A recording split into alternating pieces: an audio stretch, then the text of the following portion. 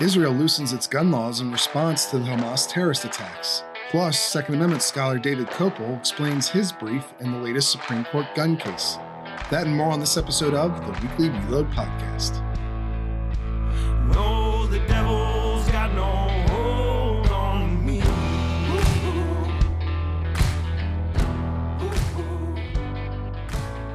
All right, welcome, ladies and gentlemen, to another episode of the Weekly Reload Podcast. I'm your host, Stephen Gutowski. I'm also a CNN contributor and the founder of TheReload.com, where you can head over and sign up for our free newsletter today. If you haven't already, you'll get a great overview of what's going on with guns in America. We'll send one email to your inbox every week on Friday. And then, of course, if you want to dig a little bit deeper, you can buy a membership to The Reload, which will get you a second email to your box on Sunday, and as well as exclusive access to hundreds of pieces of analysis and reporting that you will not find anywhere else, and this show a day early, as well as the opportunity to appear on the show. But this week, we are looking at some of the arguments that have been filed in the Supreme Court's new gun case, United States v. Rahimi. And we actually have one of the amici in that case, one of the scholars who has filed a brief with the court, somebody who has been influential with the court in the past on gun cases and is likely to be influential in the future. We have David Kopel with us. He's research director for Independence Institute. Welcome to the show. Welcome back, David. Great. Thank you for having me. And congratulations on all the great work. You've done amazing stuff in the fair and accurate reporting on gun policy issues. Well, I really appreciate you saying that. Can you give people a little bit more of your background for anyone who maybe hasn't read your work before? Sure. The Independence Institute is a state-level think tank founded in 1985 on the eternal truths of the Declaration of Independence. We are the second oldest state-level think tank. I started writing for them in 1988, and I've been a full-time employee here since 1992 as the research director. Right. And you've filed a number of briefs with the Supreme Court and other federal courts in Second Amendment cases, right? I filed many briefs in all kinds of courts, and my briefs were cited in opinions in the Heller case and in McDonald versus Chicago, and then a law review article that I wrote was cited by Justice Thomas's opinion for the court in the Bruin case. Yeah. So, I'm sure you're not going to toot your own horn here, but I will do it for you. You are one of the most influential scholars in this space on the Second Amendment, and the court seems to read what you have to say, and you have filed your own brief in this upcoming case as well. Can you just give us the broad overview of your argument? Sure. And the brief, by the way, is on behalf of about 9 law professors who write and teach on Second Amendment issues. Randy Barnett of Georgetown Law School would be the most famous of those. Then also the Second Amendment Law Center, which is based in Nevada, and one of their staffers, Costas Moros, helped me work on with the brief. Who's been on our show several times as well. Yeah, great guy. And then, of course, the Independence Institute was the final amicus party. So the brief tries to be an actual friend of the court brief in being useful to the court in helping them analyze the issues in this particular case. And I'd say in one way, it's a little different from some of my the 3 previous Supreme Court briefs I mentioned, among the others I've done. Those were all really straightforward and simple cases. The other side was trying to overcomplicate them and, build a lot of nonsense on stilts. But the basic point was in Heller, is the Second Amendment a normal individual right? And so therefore you can't ban somebody from having a handgun in his own home. The McDonald case was, does the Second Amendment, like almost all the rest of the Bill of Rights, apply to the states via the 14th Amendment? And then the Bruin case was, can the Second Amendment, unlike everything else in the Bill of Rights, be limited to being exercised for the right to bear arms only when some government official decides you have a special need. So if it's a real right, the answers to those questions are pretty simple. And therefore, my briefs were adding evidence in various ways to get to the correct result. But Rahimi's a little more complicated. Rahimi's more complicated. And so the main point, and well, unlike the Dick Heller and Otis McDonald and the Bruin plaintiffs, Rahimi is definitely somebody who shouldn't have a gun. And, that I think that's just obvious common sense and public safety. And it's related, at least in a broad sense, to the fact that the Second Amendment is necessary to the security of a free state. And Rahimi having a gun is contrary to public safety and security. And that's because of his history of domestic abuse and also the string of armed crimes that he's been accused of committing. Is that the gist? Broadly speaking, yes. But so he's been accused of quite a number of armed crimes, but he's awaiting trial for that. So he hasn't been convicted yet. So we'll see what happens with that. But what he did do is, which seems beyond dispute, is he was basically abusing his girlfriend, right, physically in some public space, and some other guy got involved and called him out, and so Rahimi shot at him. And that is what led to a Texas state court issuing an order saying that he was a credible threat to an intimate partner, namely his girlfriend, because besides shooting at the witness, he also threatened to kill the girlfriend if she did anything about it. So, and there's that for purposes of this case, that's not factually disputed. So what are we going to do with this? And in thinking about Second Amendment doctrine, and I think as scholars have studied the legal history of the right to arms in ever increasing depth, one of the themes that comes through is it's okay to take guns away from people who are actively dangerous, like Rahimi. This wasn't something that happened 30 years ago, and he's been a model citizen ever since.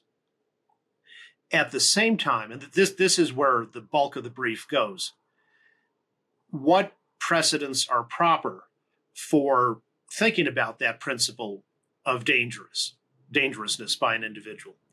And the brief says, well, the Solicitor General of the United States, which is the one who filed the petition for certiorari and got the case and wants to prosecute Rahimi for violating the federal statute that says, basically, if you're under a domestic violence restraining order, like Rahimi is, then it's a federal felony for you to possess a gun, punishable by up to 15 years in prison. And our brief agrees with the Solicitor General that disarming dangerous people is not an infringement of the Second Amendment. And so, for example, you could look, some of the precedents about that actually involve things like what led to Rahimi's restraining order, which is if you are in a public place and threatening to breach the peace or actually breach it, you might have to post a surety for good behavior. That's a fairly common law from the 1830s onward, or under the common law and some state statutes starting in the colonial period. If you carry arms in a way that terrifies the public, then the weapon you use can be taken away and you get in trouble. So that's the base precedents. Right. But that's what's interesting about your brief, right, is that you agree that dangerousness, that the things that Rahimi has been found to have done, like this, there was a decision by a judge that he is actually dangerous. Yes. But at the same time, you don't find this law as it's currently stands to be constitutional like the Solicitor General does, right? Right. So the difference is, and this is what's called a facial challenge. A facial challenge is where the person challenging the law says this law is unconstitutional on its face in all applications. You know, if you had a law that said you can never criticize the president, then that's a facially unconstitutional law. Even though there actually might be some criticisms of the president, things that were actually libel, for which a person could get in trouble. But the point is the statute is just wrong. Here, the statute is half wrong.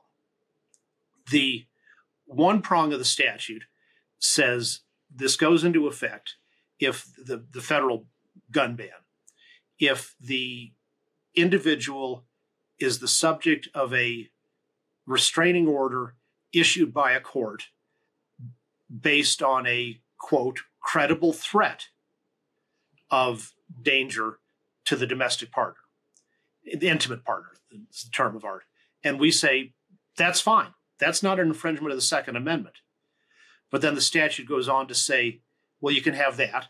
18 United States Code, Section 922, subsection G8C, Roman numeral 1.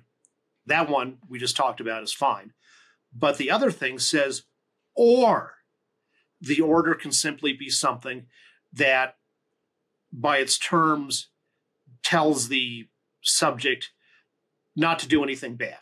You know, stay away from your former spouse and, you know, don't assault her. And that's just based on an order not to do something illegal in the future. And in fact, it's not uncommon in contentious divorces or similar situations where a judge will issue a mutual restraining order. All right, you know, neither of you have violated any laws or made a credible threat to each other, but, you know, we think you're both kind of the judge may be thinking, you're both apparent jerks, so I'm just going to issue an order that says leave each other alone, don't approach each other within 100 feet or 100 yards or whatever. And we say that one is unconstitutional. That is an infringement because it's not based on any finding at all. There's no finding that the person subject to that ever did anything wrong, ever threatened anybody, or currently poses any danger to anyone. So in short, that's subsection C2. So in short, C1 is swell. It's based on there must be a finding of a credible threat. C2 is an infringement of the Second Amendment because it allows a person's rights to be completely stripped based on no finding of anything at all. Okay. And so let's get into the details of this a little bit real quick. Rahimi himself has been found to be dangerous, right? There was a finding of dangerousness as you talked about at the beginning of this. You know, how does that play into your arguments? Like, does it, if he's been found to be dangerous and he's the one challenging this law, does that matter? Given that you're saying the second part of the statute is what's really constitutionally problematic, does it matter that he meets the first one too? How does that play out in court? That will be an interesting thing to see, and it's not my problem. The Supreme Court will figure out what to do with that. And as our brief says, you know, this connection between C1, credible threat, finding of a credible threat, and C2 is, or C2, just a leave each other alone order not based on any findings at all. The court maybe could say, well, C2, the thing that is an infringement, can be severed from the rest of the statute. And since Rahimi clearly falls under C1, it's okay to go ahead and prosecute him. That's a possible result in the case. Okay, so the court, that was going to be my next question. The court could choose to say just this part that doesn't have a finding of dangerousness involved is unconstitutional, and the first part is not. We're just striking down this one part, but Rahimi, that would be an interesting outcome, right? They uphold Rahimi's conviction, but say part of this law is unconstitutional. I guess that's why they write in those severability clauses in a lot of these federal laws, right? Right. When the gun, severability is generally presumed by courts, but some legislatures, I think the proper way of belt and suspenders, which is the best way to do something, to be sure to get what you want legally. The Gun Control Act of 1968 actually has a section in it that says everything is severable. So if you find something wrong with some part of it, we, Congress, still would have enacted the rest, even if that part we couldn't. It turns out we can't legally enact. Okay. So, I guess ideal outcome in your mind would be, at the very least, to strike down that C2 portion. Precisely. Yes. Yeah. And you're not as concerned about whether or not Rahimi's conviction is upheld. It's more about this law itself. That's exactly right. And our brief is only about the who can have their Second Amendment rights limited. We don't get into some topics that are covered in other briefs, including the one by Rahimi's, the very well-written, excellent brief by his federal public defender, which is that there's not enough due process in how this goes on, or that even the things that I talked about, like punishing somebody who has been causing terror to the public in a public place, they would say, well, that's true, but you didn't just take away Rahimi's right to carry a gun. You made it illegal for him to even possess a gun in his home. And that our brief doesn't get into that on one side or the other. Okay. So your only concern here for this particular brief is with who can be affected by these federal firearms prohibitions, these federal restrictions. Right. And not how they can be affected or things Precisely. of that nature. Yeah, it's who can be restricted in some way on the exercise of their Second Amendment rights. That's our job for the court, is to say it's okay for the C1 people, the credible threat, to have their rights restricted. But then really the most pages in the brief go into a related doctrinal issue. And we talked about the precedents of people losing some of their right to arms based on a judicial finding of dangerous conduct. Right. But on top of those, the United States government, in lots of lower court cases and a lot of amici in support of the United States, in this case, in the Supreme Court, have said, another reason that restricting Second Amendment rights is okay is look at all the precedents we have about restrictions on the right to arms from olden days, for Catholics, for poor people, for sort of categorical, for free people of color, for slaves, and or people who wouldn't swear a loyalty oath during the American Revolution because they happened to believe in a strict interpretation of the Bible, where Jesus in Matthew chapter 5, verse 34 says, "Swear not at all." And so they would say, well, yeah, I'm a very loyal American citizen, but I ain't going to swear a loyalty oath because I will never swear anything. And what we say in the brief is all those precedents, even though the gun ban lobby loves them and cites them all the time as supposed precedents that can be used to justify modern gun control, we say, no, that's wrong, because we've enacted lots of additions to our Constitution to stop those kinds of abuses. And so when you change the Constitution or enact a new Constitution to stop abuses, then you can't today use those old abuses to justify modern gun control laws. Right. So let's go through those quick one by one, because you guys go through these in the brief. Yeah. And I think a lot of them can be summed up pretty quickly. But and a lot of them are bigoted essentially, but bans on Catholics, really most of those are pre-revolution era bans from yes, they England, are. There's only two of them, really. So the 1689 English Bill of Rights, enacted by Parliament that year, applied in the United States because the American colonial charters said Americans have all the rights of Englishmen as if they'd been born in England. So, and all the Americans thought that they had the full set of the English Bill of Rights.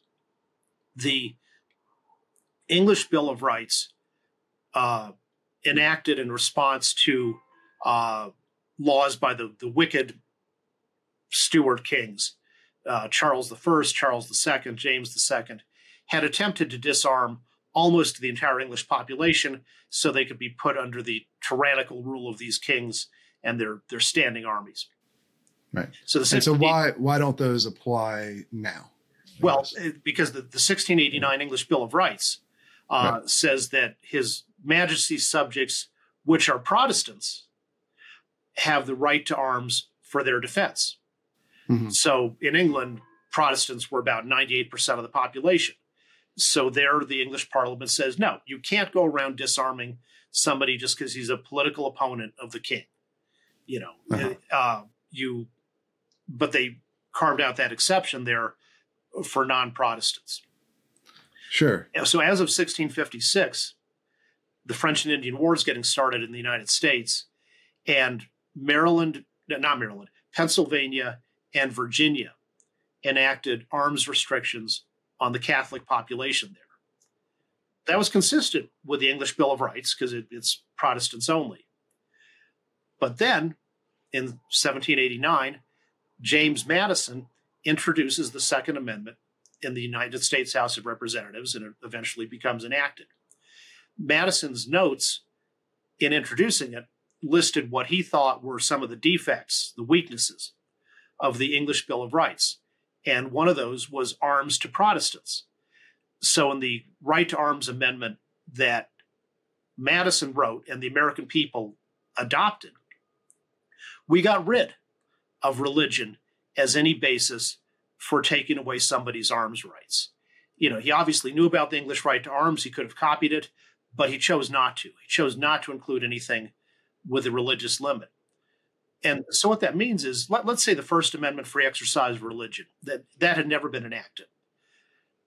But because we enacted the Right to Arms Amendment the way Madison wrote it, if somebody tried today to restrict arms rights based on religion, like let's say after 9/11, Congress had passed a bill that said American citizens who are Muslims can't have guns, that would have violated the Second Amendment directly. The Second Amendment was enacted to stop, among other things, was enacted to stop religious discrimination in arms rights.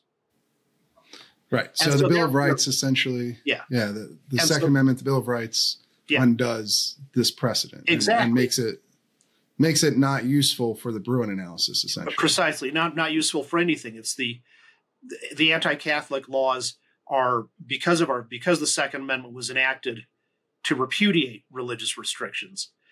That means the old religious restrictions are examples of laws you can't have. They're negative precedents, even though, you know, there's a lot of folks in the gun ban lobby who were saying, oh, look what they did to how they cracked down on the Catholics in Pennsylvania in 1756.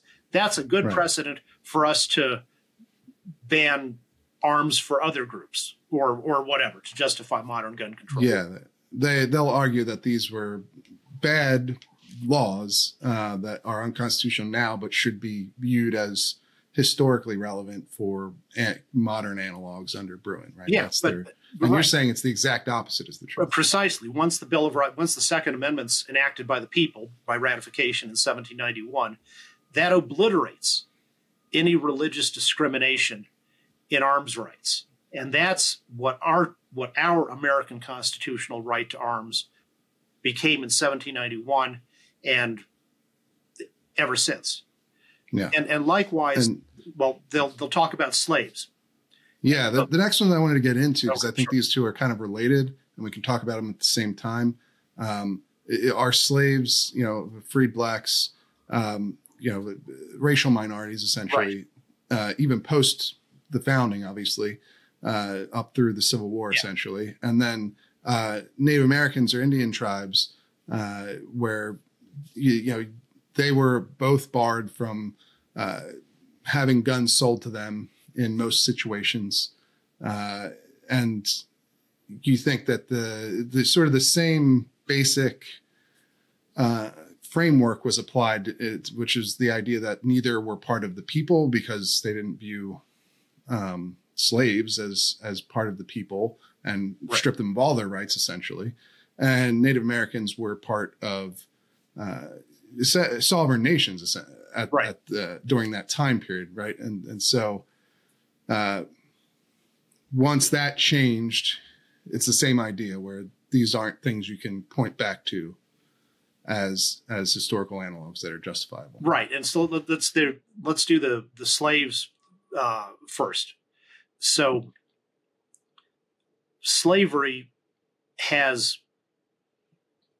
what are called badges and incidents, that there are auxiliary things that go along with being a slave.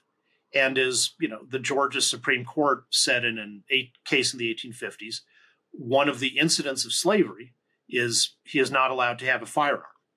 And so the slave states typically had laws that said slaves can't have firearms at all, or they said that they can only do it if they can only have an arm if their owner gives them written permission, or maybe they get permission from a local government official. Well, when we enacted we the people enacted the 13th Amendment to abolish slavery throughout the United States, we also, as the Supreme Court said in a very famous case called the Civil Rights Cases, we also abolished all the badges and incidents of slavery, such as disarmament. And that's why Horace Greeley, who was a very famous newspaper publisher, later was the Democratic and Liberal Republican nominee for president in 1872. He wrote that now that slavery's gone, there is absolutely no pretext for preventing the Southern blacks from having arms. And I think he was right. And that's why the gun ban lobbies are wrong to say, well, look at what Mississippi did to black people in 1850 about preventing them from having guns. That's a good that shows what the Second Amendment means. No, it doesn't, because by enacting the 13th Amendment, among the things we the people did was fortify our constitutional right to arms by obliterating a particular pretext that had been used to disarm some Americans. Yeah. And same thing with the 14th Amendment, which protects the privileges and immunities of all citizens of the United States, says everyone who's born in the United States, except foreign diplomats in some exceptional cases, is a citizen of the United States. You can't violate the right to due process of law. All that cumulatively means that the restrictions on free people of color, which also a lot of the southern states had, those were deliberately obliterated as well. So the fact that in North Carolina in 1845, a free black person could only have a gun if a local judge granted him a 1-year license, that's gone. That's not a precedent anymore to justify gun control in 2023. Mm-hmm. But and similarly with Native Americans, because obviously a lot of people look at that in the same light as these bigoted laws against African Americans or black people owning firearms. But there's maybe even a little bit more of an interesting twist to it that you guys describe in this brief that I haven't really heard articulated elsewhere, which has to do with the fact that Native Americans at the time were, living in what were sovereign nations, and they weren't part of the people protected by the Bill of Rights. Can you just explain that a little bit? So the Second Amendment protects the right of the people to keep and bear arms. So today, let's say there's some guy who lives in Moscow and says, I would like to buy a fine American-made gun, and the United States has arms export control regulations that prevent me from buying an American gun. And so he brings a lawsuit in federal court and says, well, my Second Amendment rights are being violated. The answer to that is no, they're not, because you're not one of the American people. You're a Russian. You know, our U.S. Constitution sets up a system of government and rights for the American people. And it doesn't purport to say, to create government or rights for Russians or Frenchmen or anybody else other than the American people. At the time of when the Second Amendment was ratified, and the Constitution just a few years before that, most Indians lived in Indian tribes that were sovereign. So, say the Cherokee Nation had treaty relations with the United States.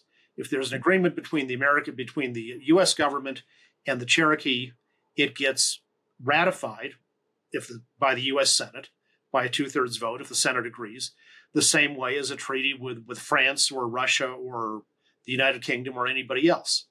And being members of a non-American nation, of course, Indians who were living in their own tribes couldn't have Second Amendment rights because by definition, they weren't part of the people of the United States.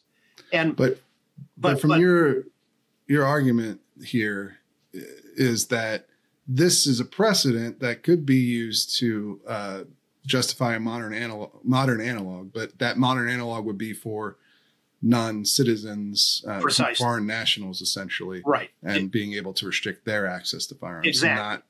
Not right. American citizens. So we say, for example, that's why today a foreigner who enters the United States on a tourist visa, by federal law, can only possess arms for sporting activities, or if the foreigner has a hunting license from some state.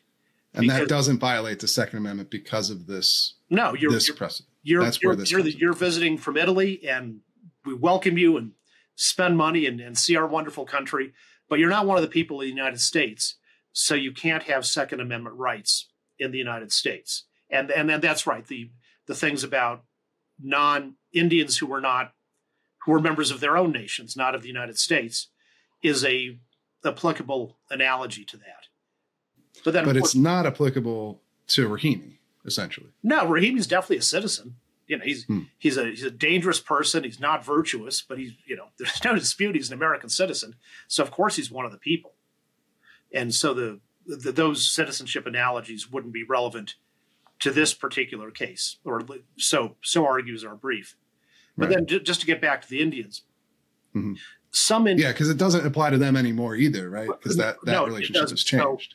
So, even at whether in 1787 with the original Constitution or 1868 with the ratification of the 14th Amendment, both of those distinguish between Indians who are taxed versus those who are not taxed. Indians who are taxed are represented in Congress. They're part of congressional apportionment for the House of Representatives. And they're choosing to live in American society. So, of course, they have, in my view, Second Amendment rights. Whereas Indians who were still, say, as of 1868, living in the Cheyenne or Ute tribes with their own some amount of sovereignty still, not being taxed, weren't among the people at that time. Now, all Indians are American citizens because of the Indian Citizenship Act of 1924. So, of course, they have all the same rights as every other American citizen, and the full scope of the right to keep and bear arms. Right. Yeah, no, I just think it's an interesting perspective because usually when these bans on selling firearms to Native Americans come up, it's either in the context of this shows you can disarm people who are viewed to be dangerous because the founding generation viewed Native American tribes as potentially dangerous, or as bigoted laws that were there just because the people were bigoted against Native Americans at the time. And you're saying there's perhaps another way of looking at this that's a bit more historically accurate. Yes, and it's just it's simpler. And one of the things is you don't have to make moral decisions about the past or the present. You just have to look at what the Constitution says.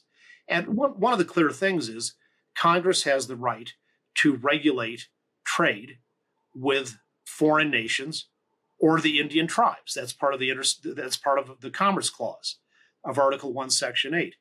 So if Congress in 1805 said, well, we're not going to allow gun or 1800, say with the Quasi-War going on with France, we're not going to allow arms exports to the French. Congress can do that. Congress can regulate free foreign trade pretty much the way it wants. And that's just it. So if Congress tomorrow passes a law saying, no gun sales to Jamaica, it can. And neither the Jamaican government nor the Jamaican people have Second Amendment rights. And you don't have to argue about, is Jamaica dangerous or not? Maybe that's why Congress did it. But that doesn't even matter. Congress just has near plenary authority over trade with foreign nations.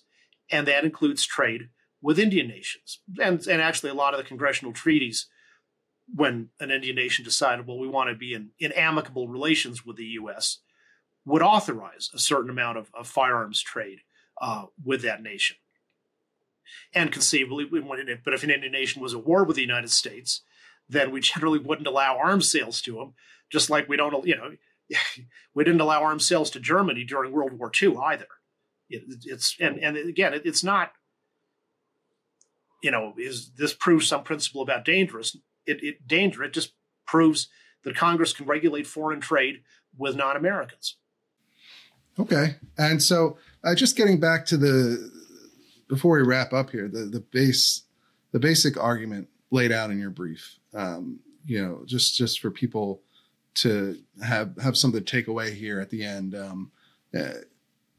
Rahimi, it seems that there is enough evidence to prove that he's a dangerous person. Yes. That he's a danger to society, that he's not somebody who gun owners would want to own a gun, or anybody would necessarily want to own a gun. But that doesn't mean that this law he's been convicted under is completely constitutional. That's the issue. You see one section of it as okay, but another section that's problematic. Precisely. And as the brief says, Congress could solve the problem very easily. You've got the C1, which is credible threat, finding of a credible threat, or C2, which is no finding at all. The judge just says, don't do anything bad in the future.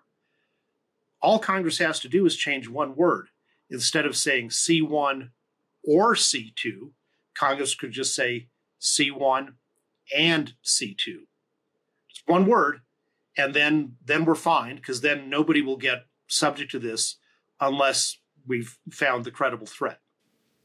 Right. At least as far as the who question here, of who can be subject to these sorts of restrictions, not the question of what kind of restrictions are okay, or whether the totality of the process to getting that credible threat conclusion is constitutional. Those are sort of different questions than what you're addressing here in this brief. That's right. And then at the same time, much of the analogies brought up by the government in this case aren't applicable because of the reasons you just laid out. They talk about people who were considered outside of, the people of the United States that were protected by the Second Amendment. And also they've been, a lot of them have been superseded by constitutional changes since then. That's right. Including the initial adoption of the Second Amendment itself. That's right.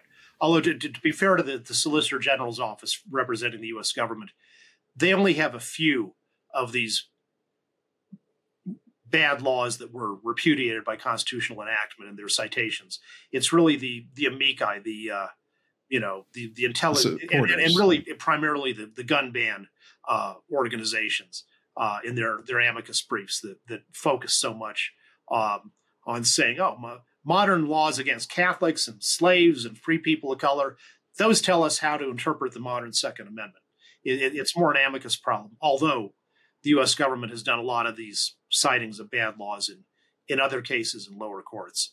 The only really post-1789 thing that they cited that was overtly discriminatory was California in 1854 or 55 enacted the Greaser Act, which was against American citizens of Mexican ancestry.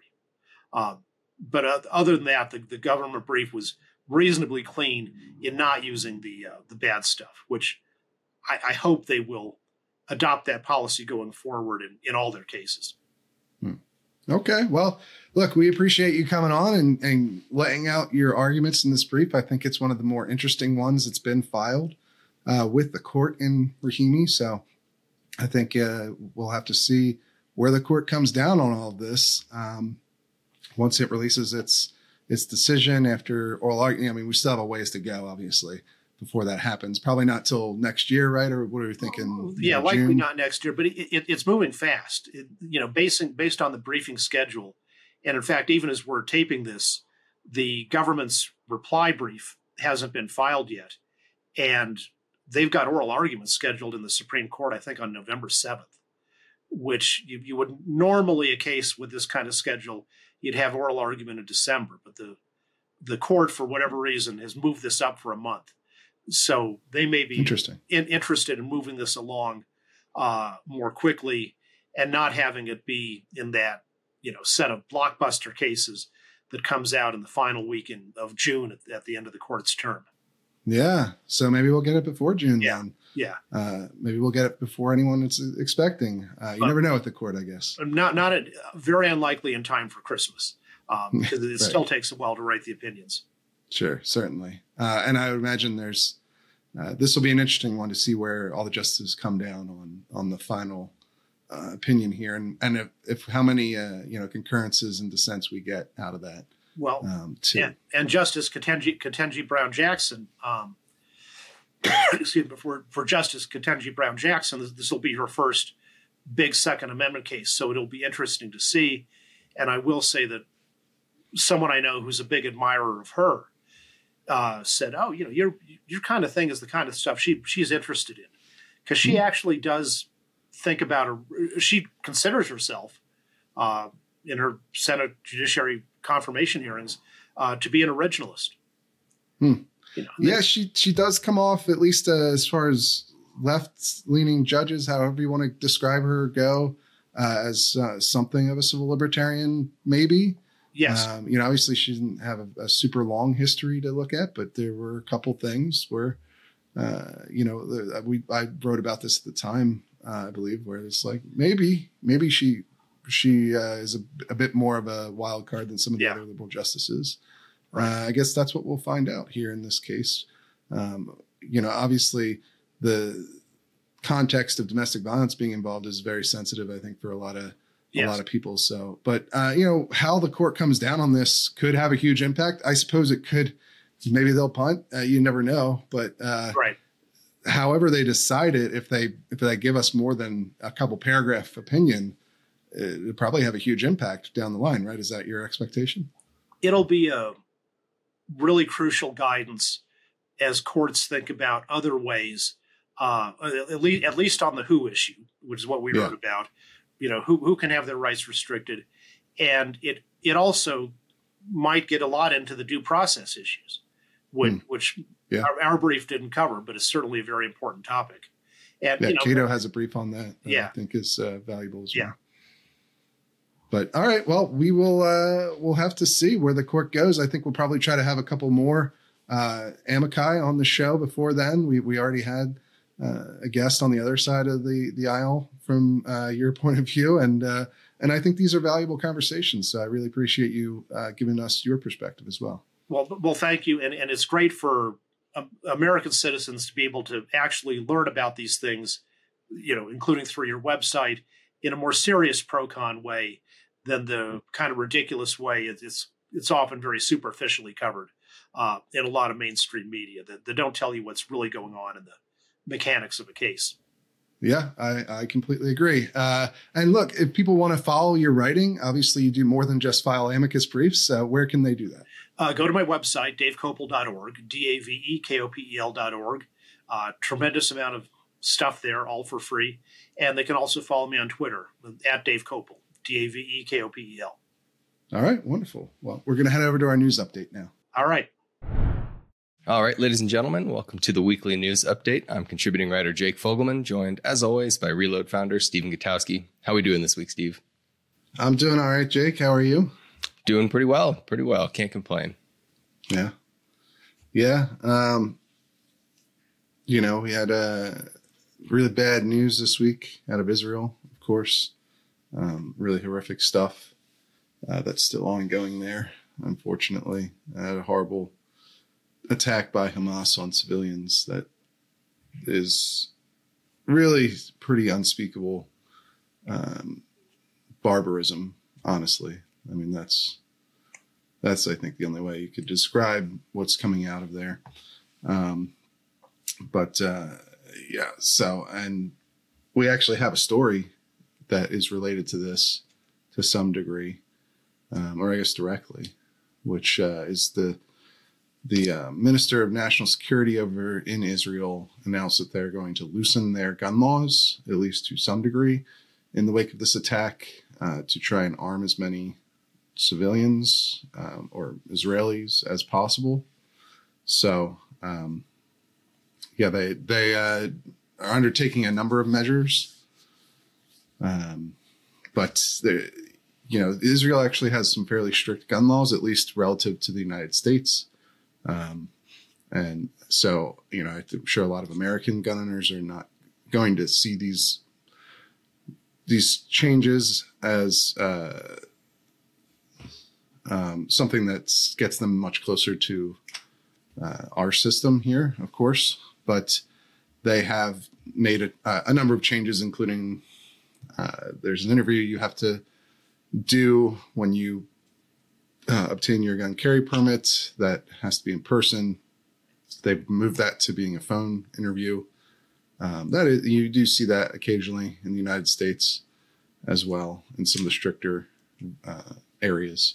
But, they increased the number of rounds you can buy if you have a permit, which is not something that, is pretty foreign for us, from 50 to 100. They've done a number of things like in Israel, apparently you have to maintain a training schedule in order to keep your firearms. And so if you don't do the required training, you have to turn in your guns. And now they're saying that people who've turned in their guns for that reason in the last 6 months can go and pick them back up. And additionally, they have a permit to purchase system there. And they have allowed anyone who had a permit to purchase but didn't use it by its effective date to go and use it now. So, a number of changes with the goal of allowing more people to be armed in the wake of this widespread terror attack on civilians that has seen all sorts of horrific incidents of murder and beheadings and sexual violence and just indescribable stuff that I'm sure most of you have already seen news of to this point. But it has led to some reform, at least emergency temporary reform of Israeli gun laws at this point. Yeah, and it's unfortunate that, this keeps happening globally, but, between this and Ukraine, you're starting to see at least some governments recognizing at least the value or sometimes the occasional necessity of this decentralized form of defense for their civilians. You saw a similar thing play out in Ukraine in the initial invasion of when Russia invaded. This is, as you pointed out, a little slightly different than the way the Ukrainians handled it. There's not people handing out rifles in the streets to able-bodied men. It's still, a regulated process that's going on, but it is still noteworthy that, as you pointed out, they had fairly strict gun laws before this, and that they're, out of necessity, having to at least loosen those somewhat to allow the civilian populace to defend themselves and to get engaged in this, what's becoming a pretty nasty war. So, right. It's not the same level as what happened in Ukraine, where they handed out, 10,000 rifles in the street. right. And they changed their laws on self-defense in their Congress there.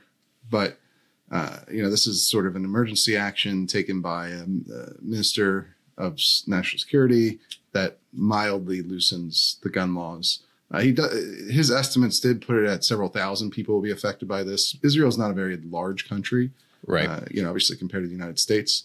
And so that is a pretty significant number of people that he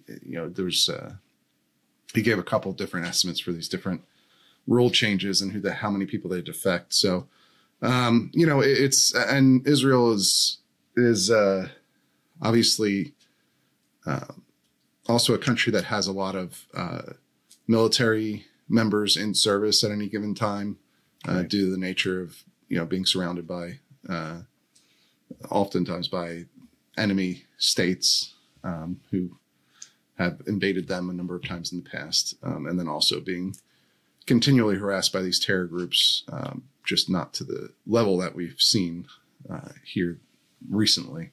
Sure.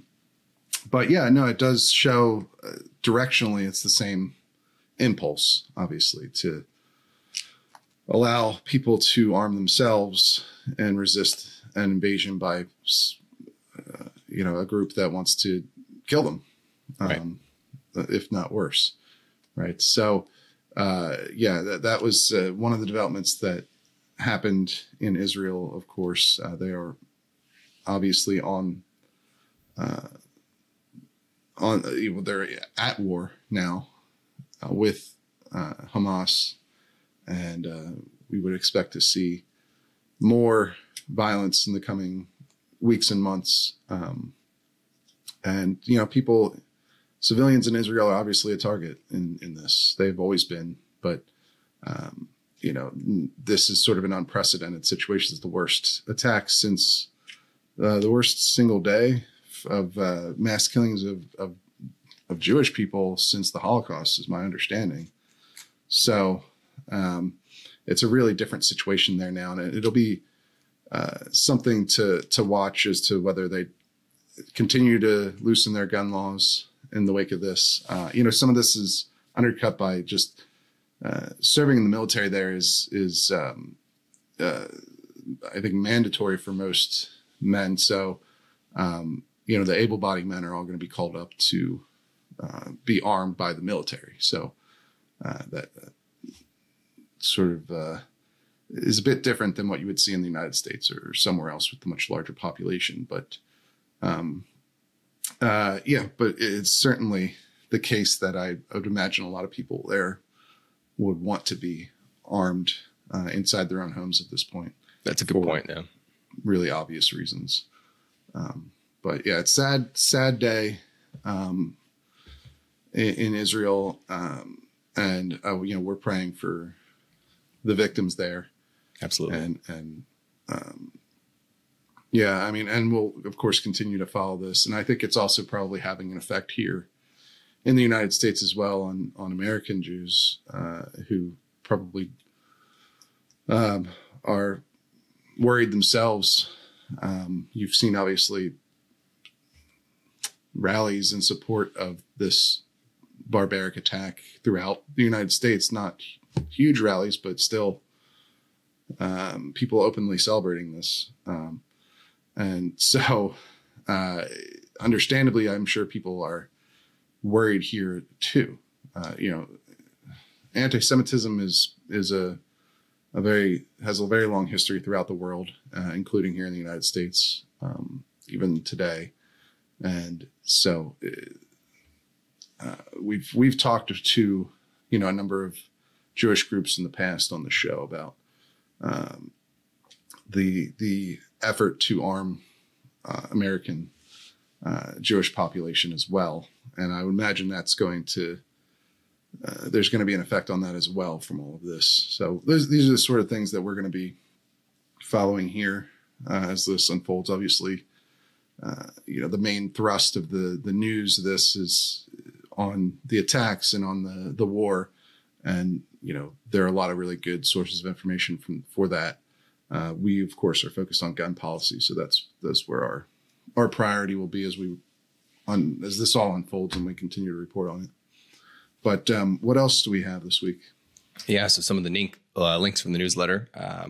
First thing that we have is the official grand opening of the new Smith & Wesson headquarters in Tennessee, which is big because they were sort of part of this ongoing trend that you've seen of major gun manufacturers that have historically been located predominantly in the Northeast, which a lot of people think of as typically less friendly to gun business, gun ownership. They obviously have stricter gun laws. Yeah, at least now. And they're sort of the biggest example of historical companies moving from that location to a lot of Sunbelt states. And in this case, Tennessee would be one of those. So it's just interesting that they're officially up and running. It wasn't without controversy. I think some gun control groups held a protest outside of their headquarters for the grand opening, but they're officially relocated in Tennessee now. Protests like that, they just don't want gun companies to exist, I guess. What is the, it's just you see some of these protests outside of gun stores or gun companies. And I guess, Smith & Wesson makes AR-15s and firearms like that. So as basically all major gun companies do. So I guess you could be protesting just that part of their business. But, sometimes it feels as though these protests are aimed at just gun companies generally. Yeah, just guns. Yeah. At all.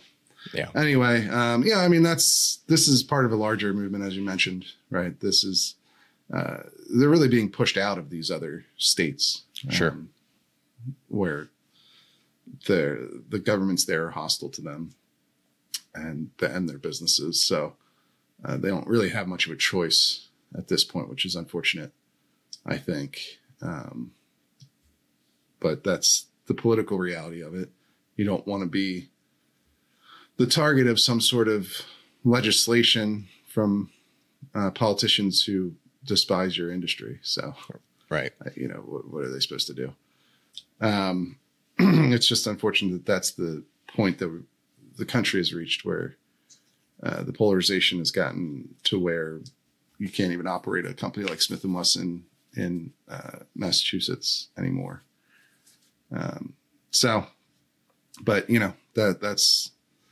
That is the reality of these companies. And obviously you also see red states sort of trying to draw them in by offering tax incentives and things of that nature too. It's certainly a two-way, a give and take kind with you're it's absolutely right. Yeah. What else? Next link we got comes to us from an outlet called Bridge, Michigan, with some interesting reporting on the reaction of law enforcement officials to their new red flag law. So Michigan, this past legislative session, became one of the latest states to adopt a red flag law. It hasn't taken effect yet, but we now have the head of the Association of Chiefs of Police speaking out, vocally expressing some concerns about how his officers are going to be expected to handle these red flag orders. It's interesting. Some of the critiques that he levied are similar to some that have been raised by gun owners, in that he's worried that it's going to create armed confrontations with potentially unstable people. And he's kind of worried that his officers are going to be put into harm's way by being asked to enforce these confiscation orders. So it's just interesting that the head of the Chiefs of Police Association is raising these. Yeah, he's right. That is a byproduct of these laws. Obviously you're going to have that anytime you confiscate a firearm from somebody who doesn't want you to.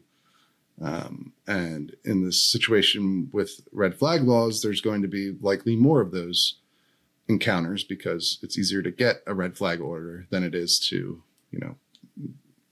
take for somebody to be convicted in a court, for instance, have to give up their guns that way.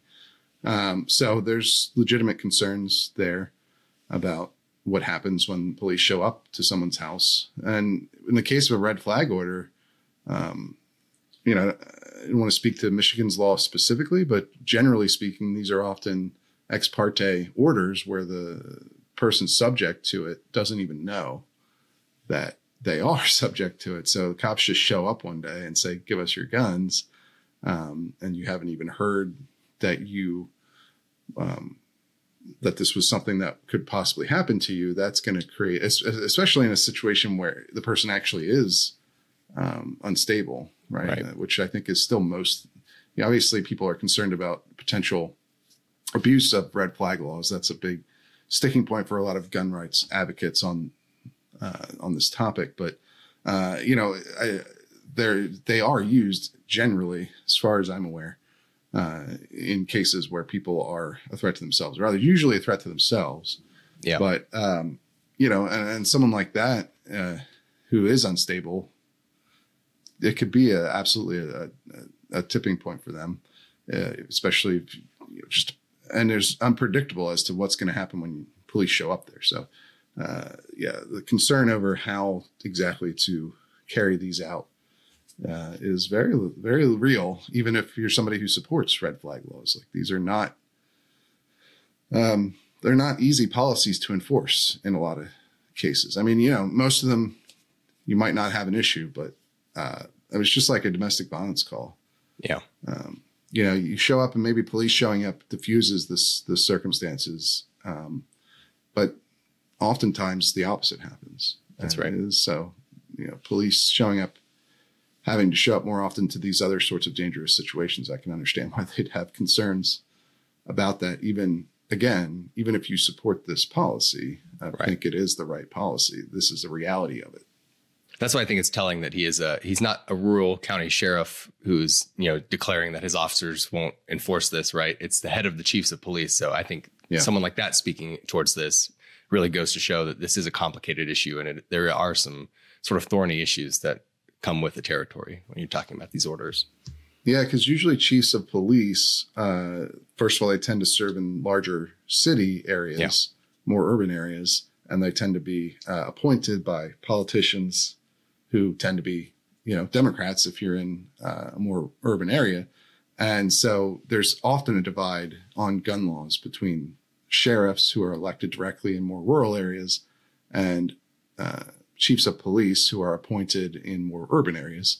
And so, it is interesting to see chiefs of police, the head of a chiefs of police group coming out and saying that for exactly the reasons you just outlined. So as these laws become more popular, as the new ones are implemented, I mean, we've already talked about they're probably close to hitting the ceiling on political reality right now for red flag laws, but we did have a couple of them pass just recently. And so, as implementation gets rolling on those, it'll be important to watch how they play out in practice. Absolutely.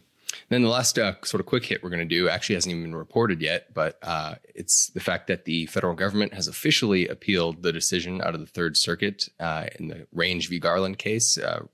Listeners and readers of The Reload might remember this case as the circuit decision that found that, at least in this particular case, the federal prohibition on felons, in this case a nonviolent felon, was unconstitutional. So we'll see what happens there if the Supreme Court decides to take it, but this could potentially be big. As applied to this particular defendant, the Third Circuit said it was unconstitutional. This defendant was somebody who was convicted of, I believe it was welfare fraud or food stamp fraud, right? Mm-hmm. This is very similar to, I think it was the 10th Circuit. It was 8th or 10th Circuit. They had a very similar case where it was welfare. Oh, yeah, 10th Circuit. Writing bad checks or something along those lines by a homeless woman. And it was a couple $1,000s of money involved, and nobody served jail time. That was similar across these two cases, but the two courts came to completely different conclusions.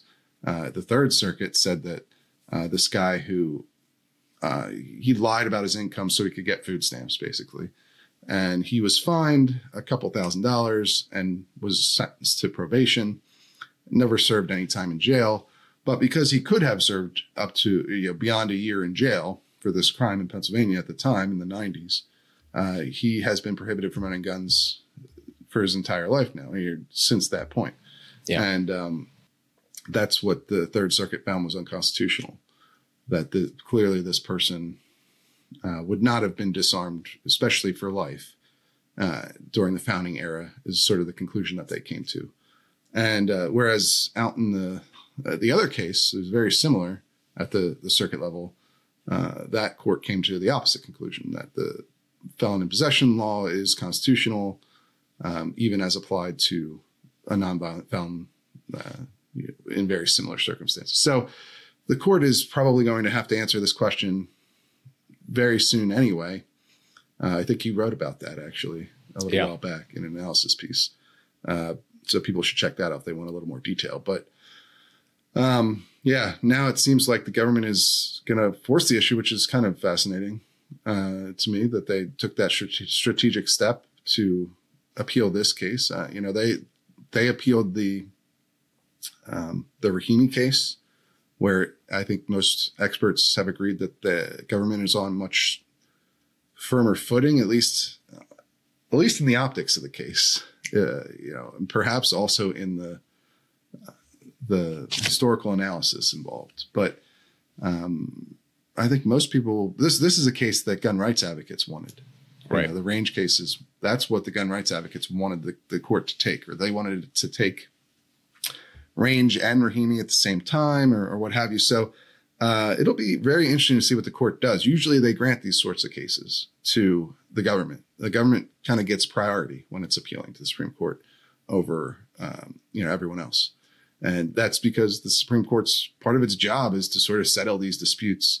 And they don't like it when federal laws are enforced differently in different parts of the country, because it kind of undercuts the whole point of the federal government at that moment. Absolutely. At that moment. But so I would be surprised if they don't take it. I think that would be a pretty remarkable situation. Although we'll have to talk to some Supreme Court experts if that does happen to see what people are thinking. But and if they do take it, I would be surprised if they don't uphold the Third Circuit as well. But then, if they uphold the Third Circuit's decision, they probably have to come up with some way of judging whether somebody is a violent felon or a nonviolent felon. That's why I wonder if Rahimi plays a role in this, depending on how they decide that case. If there's if dangerousness or something is persuasive to them in that case, that could perhaps be the rationale that they then applied to cases like range. So a lot of fascinating stuff that I think we'll get a lot of clarity on fairly soon, as you pointed out. Yep. And then our last story is one that you wrote, which is about the Supreme Court again. There's a lot of action at the Supreme Court just recently here. They also, Alito stepped in the ghost gun case once again to issue a temporary stay on the latest injunction against the Biden administration's rule.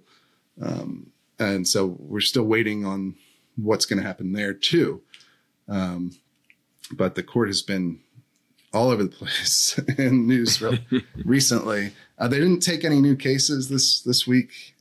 So, that's one thing to be aware of. The government has appealed that Third Circuit case. They haven't taken it yet. I think it's maybe a bit too early in the process for them to announce that they're taking it, might be the reason. But regardless, we also got some polling on what people are thinking about the court.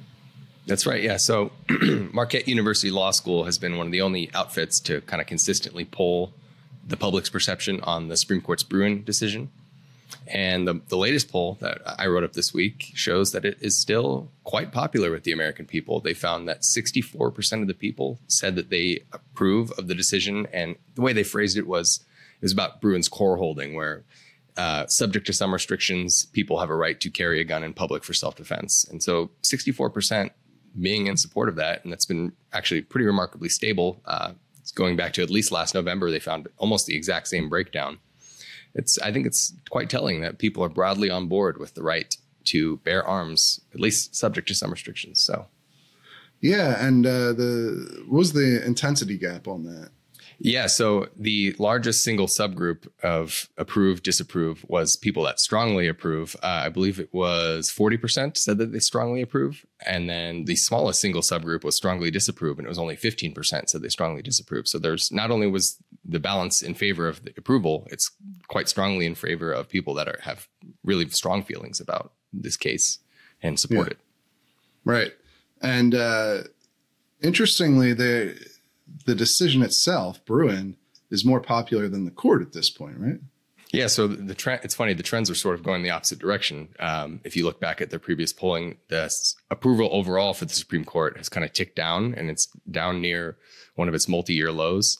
But Bruen has only seen an increase in support. They polled it, I believe, like a month after the decision was handed down, and it was only like a simple majority that said they approved of the Bruen decision, and now it's 64%. Meanwhile, the court's overall approval has sort of ticked down. So there's something there as well. Interesting. Yeah, I mean, on the one hand, like, you know, we've talked about this a number of times in the past. The court to this point has only taken cases and made decisions on things that where their position was already popular generally throughout the country, right? Like when they took Heller and they struck down the handgun ban in DC, there were only like 2 of those left in the entire country in cities like in DC and Chicago, right? And so it was already super popular that in America for people to be able to own firearms, own handguns.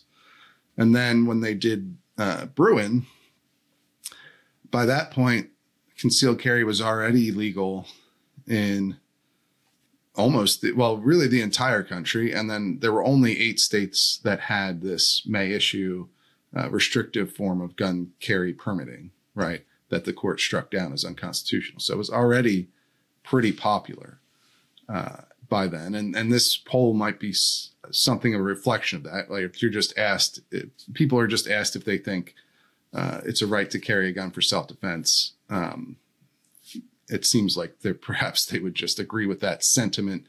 And hearing that the Supreme Court found that, I don't know how much that plays in or what it's reflective of. Like, how does the average person really have a very encyclopedic knowledge of Bruen? I mean, if they listen to the show, they do, but generally it's probably just a reflection of whether they like the basic principle at play. And it seems like they do. So that's where, things like Rahimi, you could take that and apply it to that case and try to judge where it's going to come out. And so whether that holds or not for the future Second Amendment cases, we'll have to see. But to this point, they've really only done things when it's already pretty popular, and they're only really going after these outlier laws, which is sort of part of what they talked about in these decisions. So interesting, though, that it's remained high while the court itself has seen a drop in approval. So, definitely something that's noteworthy. I wish we did get more polling. Obviously, one poll is better than no poll, but it'd be great if we could have several of them. But I think it still tells us a lot. Yeah, I agree. All right. Well, that's all we've got for this week. Appreciate you guys tuning in. If you like what we do, please head on over to thereload.com and buy a membership today. It's how we make this all happen. It is the only source of funding for the Reload. And of course, if you buy a membership, you don't just get to help support our reporting. You also get exclusive access to hundreds of pieces of analysis and stories that you will not find anywhere else. You will also get this show a day early and the opportunity to appear on the show in a member segment. If you want to be on the member segment, just reach out to your special exclusive Sunday newsletter that only members get and reply and let me know, and we'll schedule to come on. But that's all we've got for this week. We will see you guys again real soon.